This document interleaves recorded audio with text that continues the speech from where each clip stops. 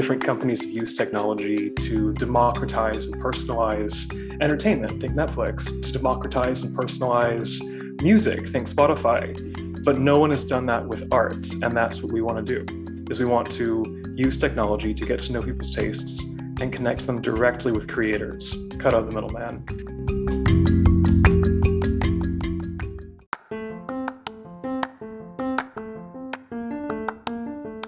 Riley Clark is one of the founders at Fleur, a startup working to make art accessible for everyone.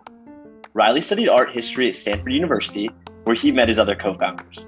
He also studied art at the American University of Paris and at University of Oxford. Riley worked as an underwater archaeologist, an ancient art conservation assistant, and in various roles at fine art auction houses. But his driving passion is making art more accessible, and he sees an opportunity to make that a reality with Fleur.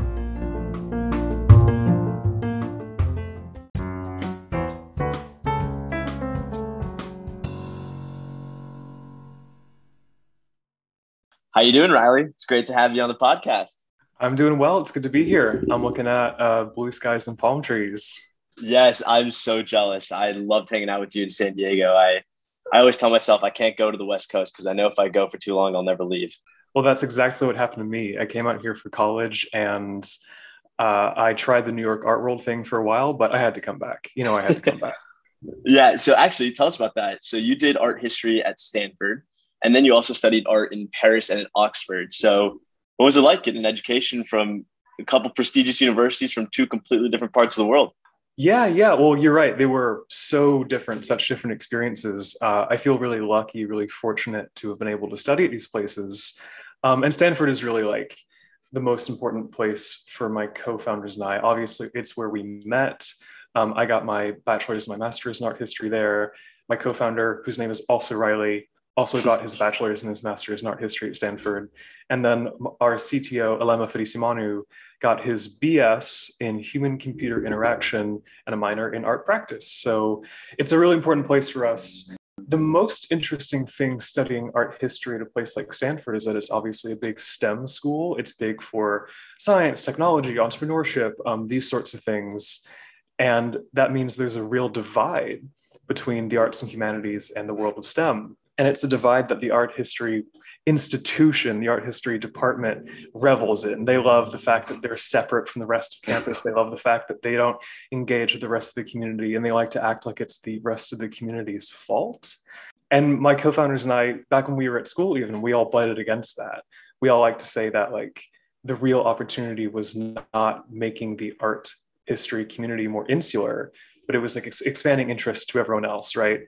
My co-founder Riley and I started a group that was all about that. We ran arts events with the environmental science program. We ran arts events with like young technologists who were engaging with art for the first time. And that was always way more exciting than just preaching to the choir. Obviously, we took that to heart, and we've been trying to do that at a bigger scale. Tell us about Fleur and how you met your co-founders and the problem you noticed in the art world and what you're trying to do. Yeah, you bet. Well, the way that I met my co-founders is, again, kind of a great microcosm of this problem. Riley and I, same name, same major, a lot of the same interests. We didn't meet despite being in the same program until like years into it. It's such a small world, but it's still so fractured and so divided, and there's just no real connective tissue. Turns out that's true in the academy. That's also true in the market. That's also true in the museum world. That's true across the art world. Is there's just not enough connective tissue. And when we met, we decided this was a problem and we wanted to do something about it. And we spent many years trying to do different things about it. Fast forward, I finished my graduate degree. I moved to New York to work in a fine art auction house. It's not really for me. I leave, and within 24 hours, COVID officially hits. New York shuts down. Riley was finishing his graduate degree. He left the Bay Area. 24 hours later, COVID shuts down. Alema was finishing his bachelor's of science degree. He and his wife scurried away to her family's house in Hawaii. And we were all kind of quarantined and wondering, well, what are we going to do next? The art world in the meantime was struggling. It's still a largely brick and mortar world. Artists were struggling, galleries were struggling, and we decided, hey, there's something here. We need to figure out a way to make use of this moment, make use of this opportunity we have to figure out what we want to do. you're at Fleur, you're basically realizing that art isn't accessible or engaging with everybody. And people like me who are interested in art, every time I go to a museum or go to an art gallery, I find it interesting, but I'm not educated. I don't know how to assess a piece of art. And I don't know how I can necessarily connect who I am to the piece. So what is Fleur doing to make art more discoverable to people like me? Well, that is such a great question, because that is exactly the kind of approach we're thinking about. You're exactly the kind of person who I think deserves to be served in today's art world. If you're not previously from that world, if you're not maybe intergenerationally connected, you're made to feel like it's not for you. You know, I've walked into galleries with friends of mine at Stanford who have been made to feel unwelcome when they step into those spaces, humiliated when they step into those spaces. Like, how could they not know enough? And when they do express their opinions aren't welcome. It's a pretty unwelcoming field. So surprise, surprise, people are disengaging.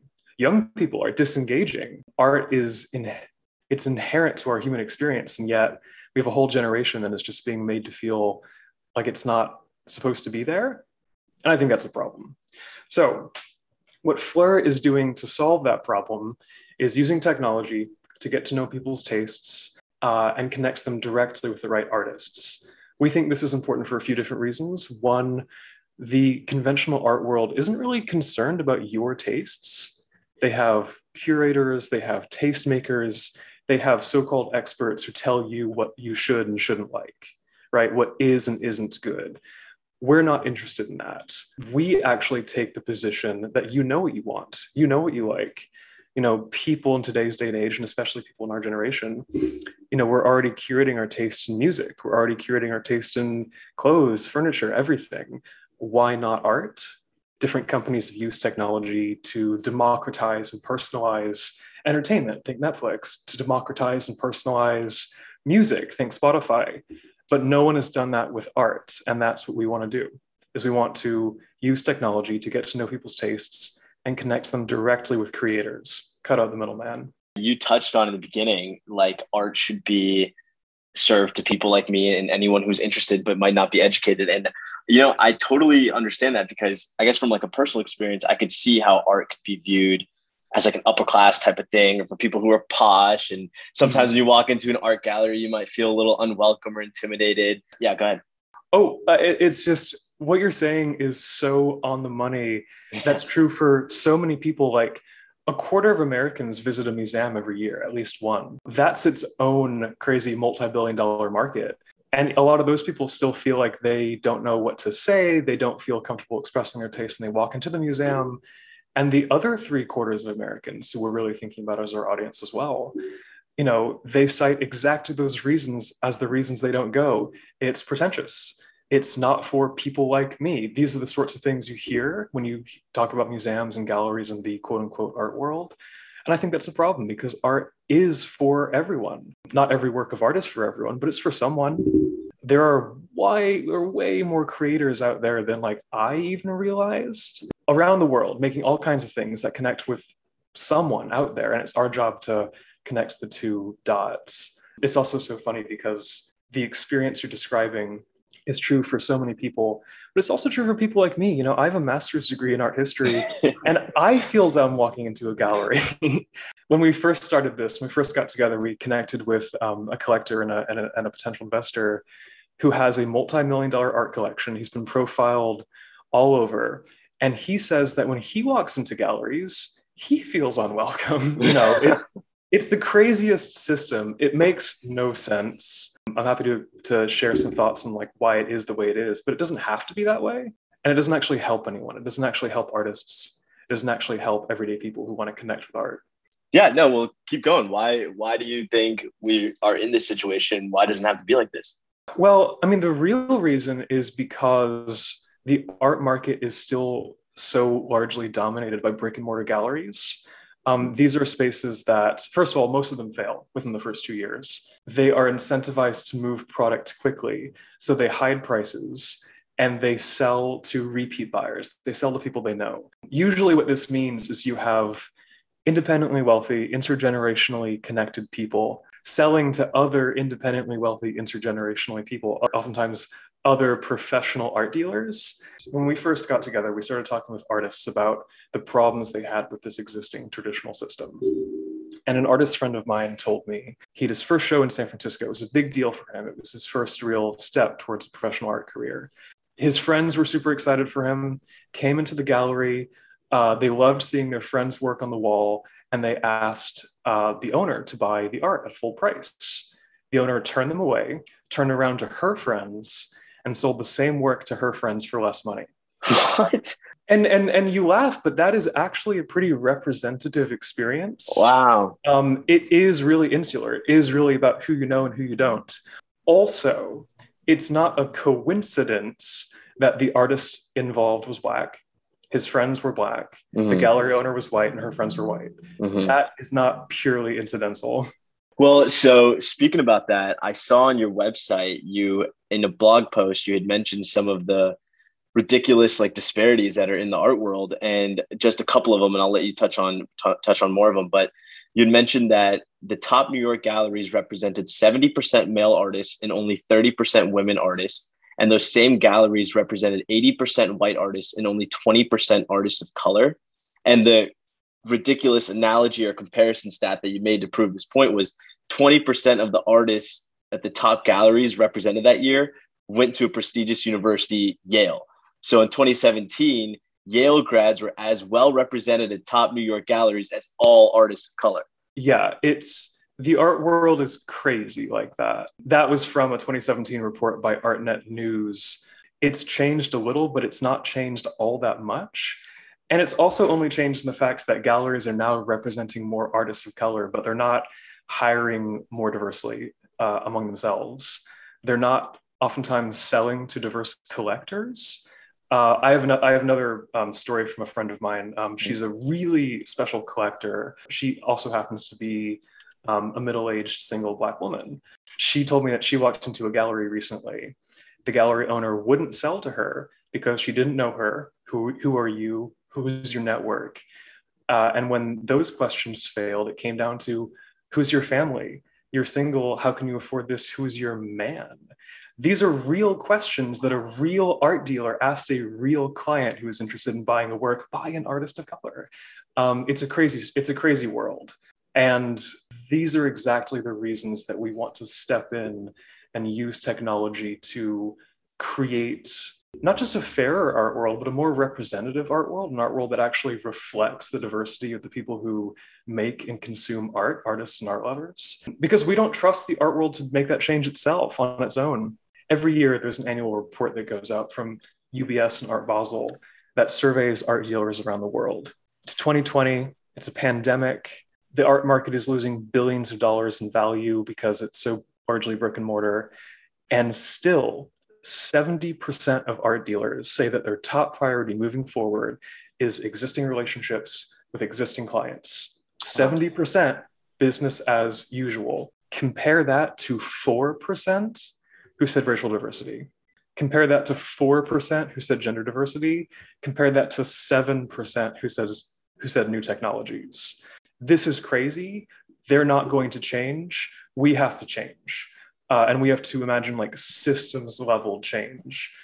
So when you're talking about system levels change, right, you're talking about this really unique application of tech and AI and algorithms that you want to introduce to the art world so that you can connect people's tastes with the right artists. And you called it like a Spotify or Netflix for art.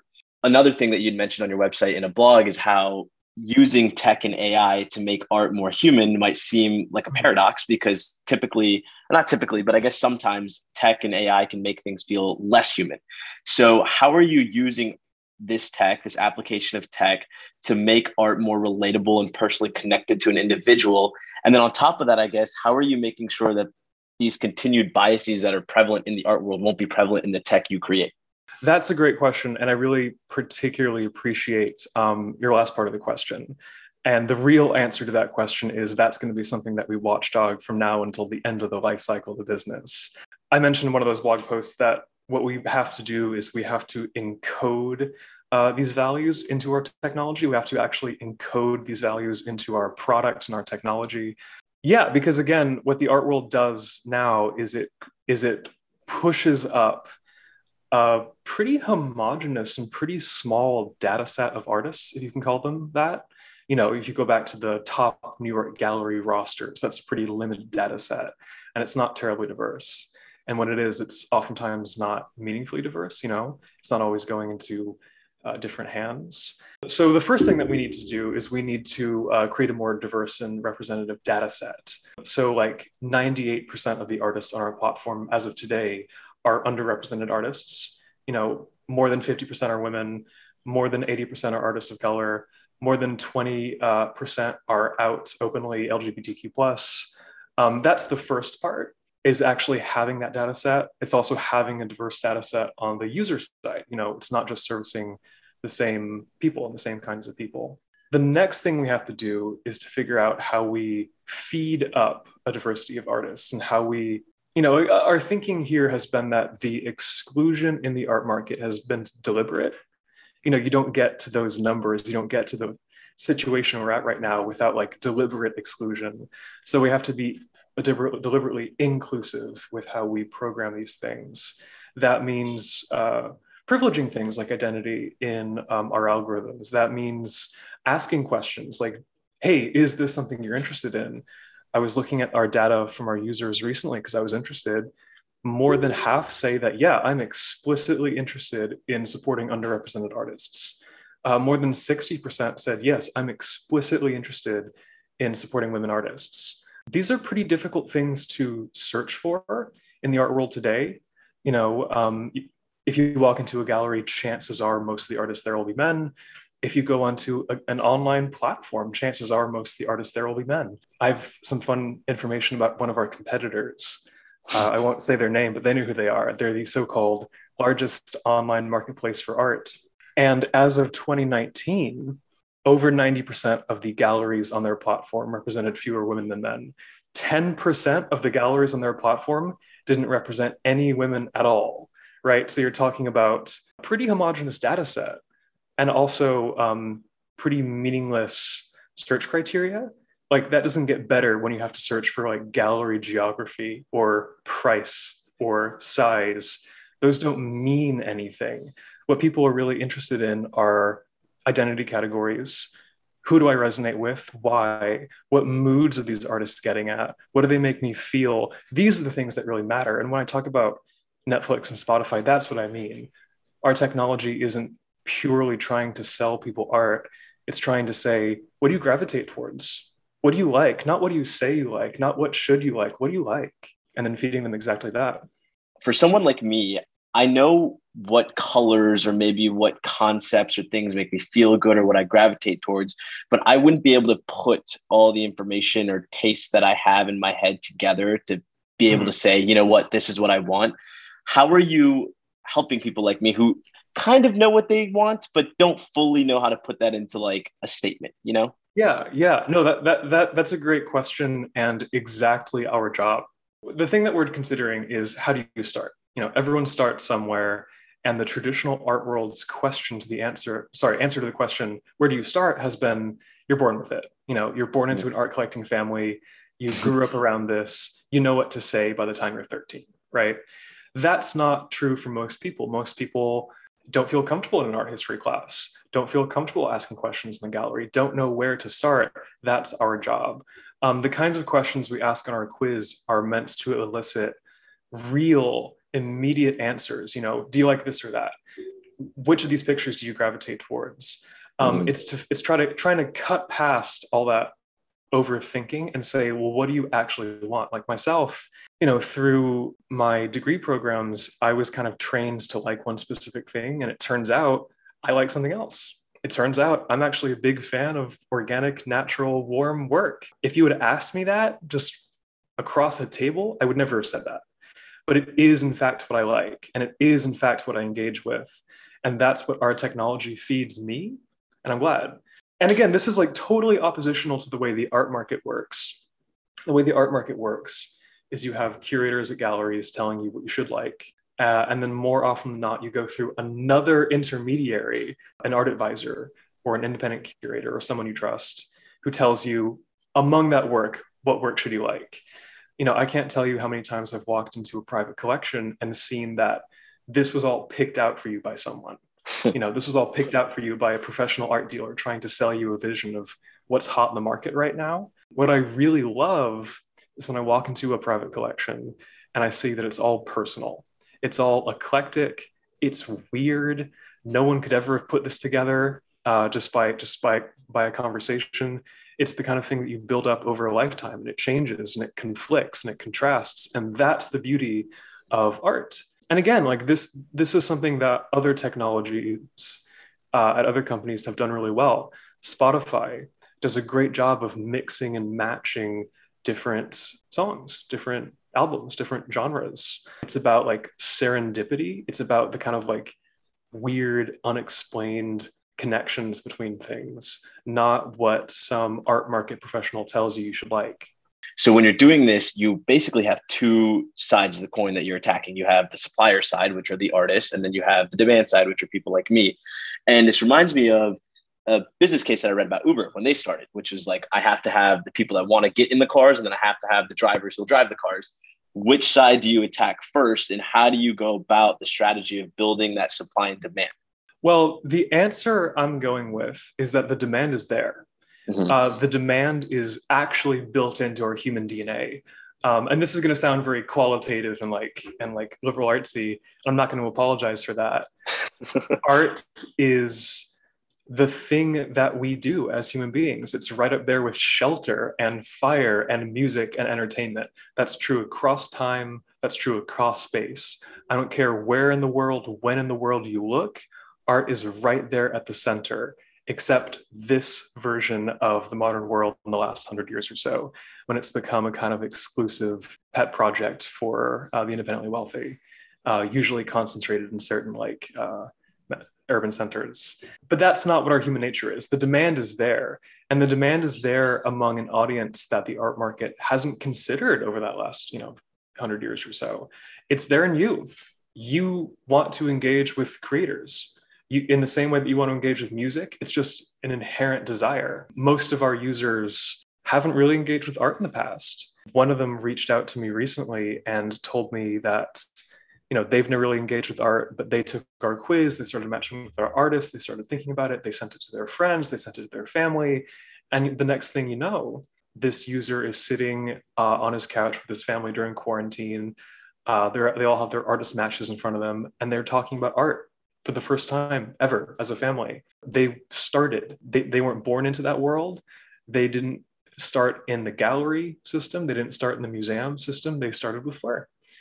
Because we were the first people to actually care about them and their tastes and deliver them something that was even close to it. That's the really exciting opportunity, is that demand is inherently there, and we can kind of grow that, and we can get people to share their passion for it. The artists are kind of a different animal. Artists want to make art. That's what they want to do. They don't want to spend their time currying favor with a gallery owner who is going to sell their work for little money to other professional art dealers and then take 50%. They don't want to spend hours every day building out an online brand, competing with every other artist and every other online creator. They want to make art and they want to share it, and they'd like to make a living doing it. Our value proposition for artists is, for very little time and no money, you get to algorithmically match with people who appreciate your work all around the world, 24 hours a day, 7 days a week. And if you do make a sale, you get to keep all of it. We think the platform is better with artists involved. So we want to scale artists quickly, and we think that's how we do it. I love it. So on that note, though, what's your business model if you're not taking a cut? Yeah, well, we're not taking a cut from sales because, as it turns out, most people don't want to buy art most of the time. Like, again, going back to our user data, most of our users don't want to buy art, or maybe they would if they found the right piece, right? Very few people are actively looking to buy art who aren't already being served. But let me tell you, I was having a conversation with a friend of mine. She's a major collector out in New York. This is Victoria Rogers. We're publishing an interview with her on the website soon. I'll share that with you. But she was telling me that, she's an established collector. She's a trustee at the Brooklyn Museum, and she doesn't like to buy a work of art as soon as she finds an artist. She likes to discover an artist, sit with them for months, sit with them for years, figure out who they are, figure out what their values are, figure out what they're all about. And then at the end of that journey, maybe she'll buy. Our thinking at Fleur is rather than compete with everyone else in the art market for that small percentage of people buying art a small percentage of the time, we can be the place where people go to discover artists for the first time and engage with those artists over those months, engage with those artists over those years, re-engage, re-engage, re-engage. There really isn't a place for people to do that. And, when I say that we want to be the Netflix for art, when I say that we want to be the Spotify for art, I mean that literally when it comes to the scale and business model. We're thinking about this as creating access for everyday people. So we want to charge everyday people in the form of subscriptions. Netflix, Spotify, fundamentally change the way that people discover and engage with content. And we want to do exactly that with visual art. And you're launching soon. Yeah. We have an open alpha out right now at fleur.ai, FLEUR.ai. But next month, we're going to be launching the next version. We're going to be launching user profiles and artist profiles. People have really liked that we've asked them about their tastes, that we've fed them artists they actually really appreciate with, that we've given them an opportunity to engage with art for the first time, and now they want more. Like a question we get is, okay, I got my match, what now? And we're building the answer to that question as we speak. And we're going to be launching some answers next month. This was wonderful. Thank you so much for joining. I want to wrap up with one more question, which is, what can our listeners, what can our audience do to help you out with scaling? Either if you need more, beta testers, alpha testers, or getting the word out, or just becoming more aware of the issue in general. Yeah, well, I would urge listeners to go to our website. That's fleur.ai, or go to our socials to stay up to date for content. We're always looking for people who want to engage with art. We're always looking for art lovers. We're always looking for new artists. We do better getting you, the listeners, the people, what you want. So visit our website, take our quiz, let us know what you think. Let us know if it works. Let us know if it doesn't. We want to build something that you want. So please visit our website, please visit our socials, and let us know. Well, thank you so much for joining us, Riley. And to everyone listening, thank y'all for tuning in to this week's episode of the 501 Hustle. Don't forget to like, subscribe, follow, leave a review. Thank y'all for tuning in, and we'll catch y'all next week. Thank you again, Riley. All right. Thank you so much.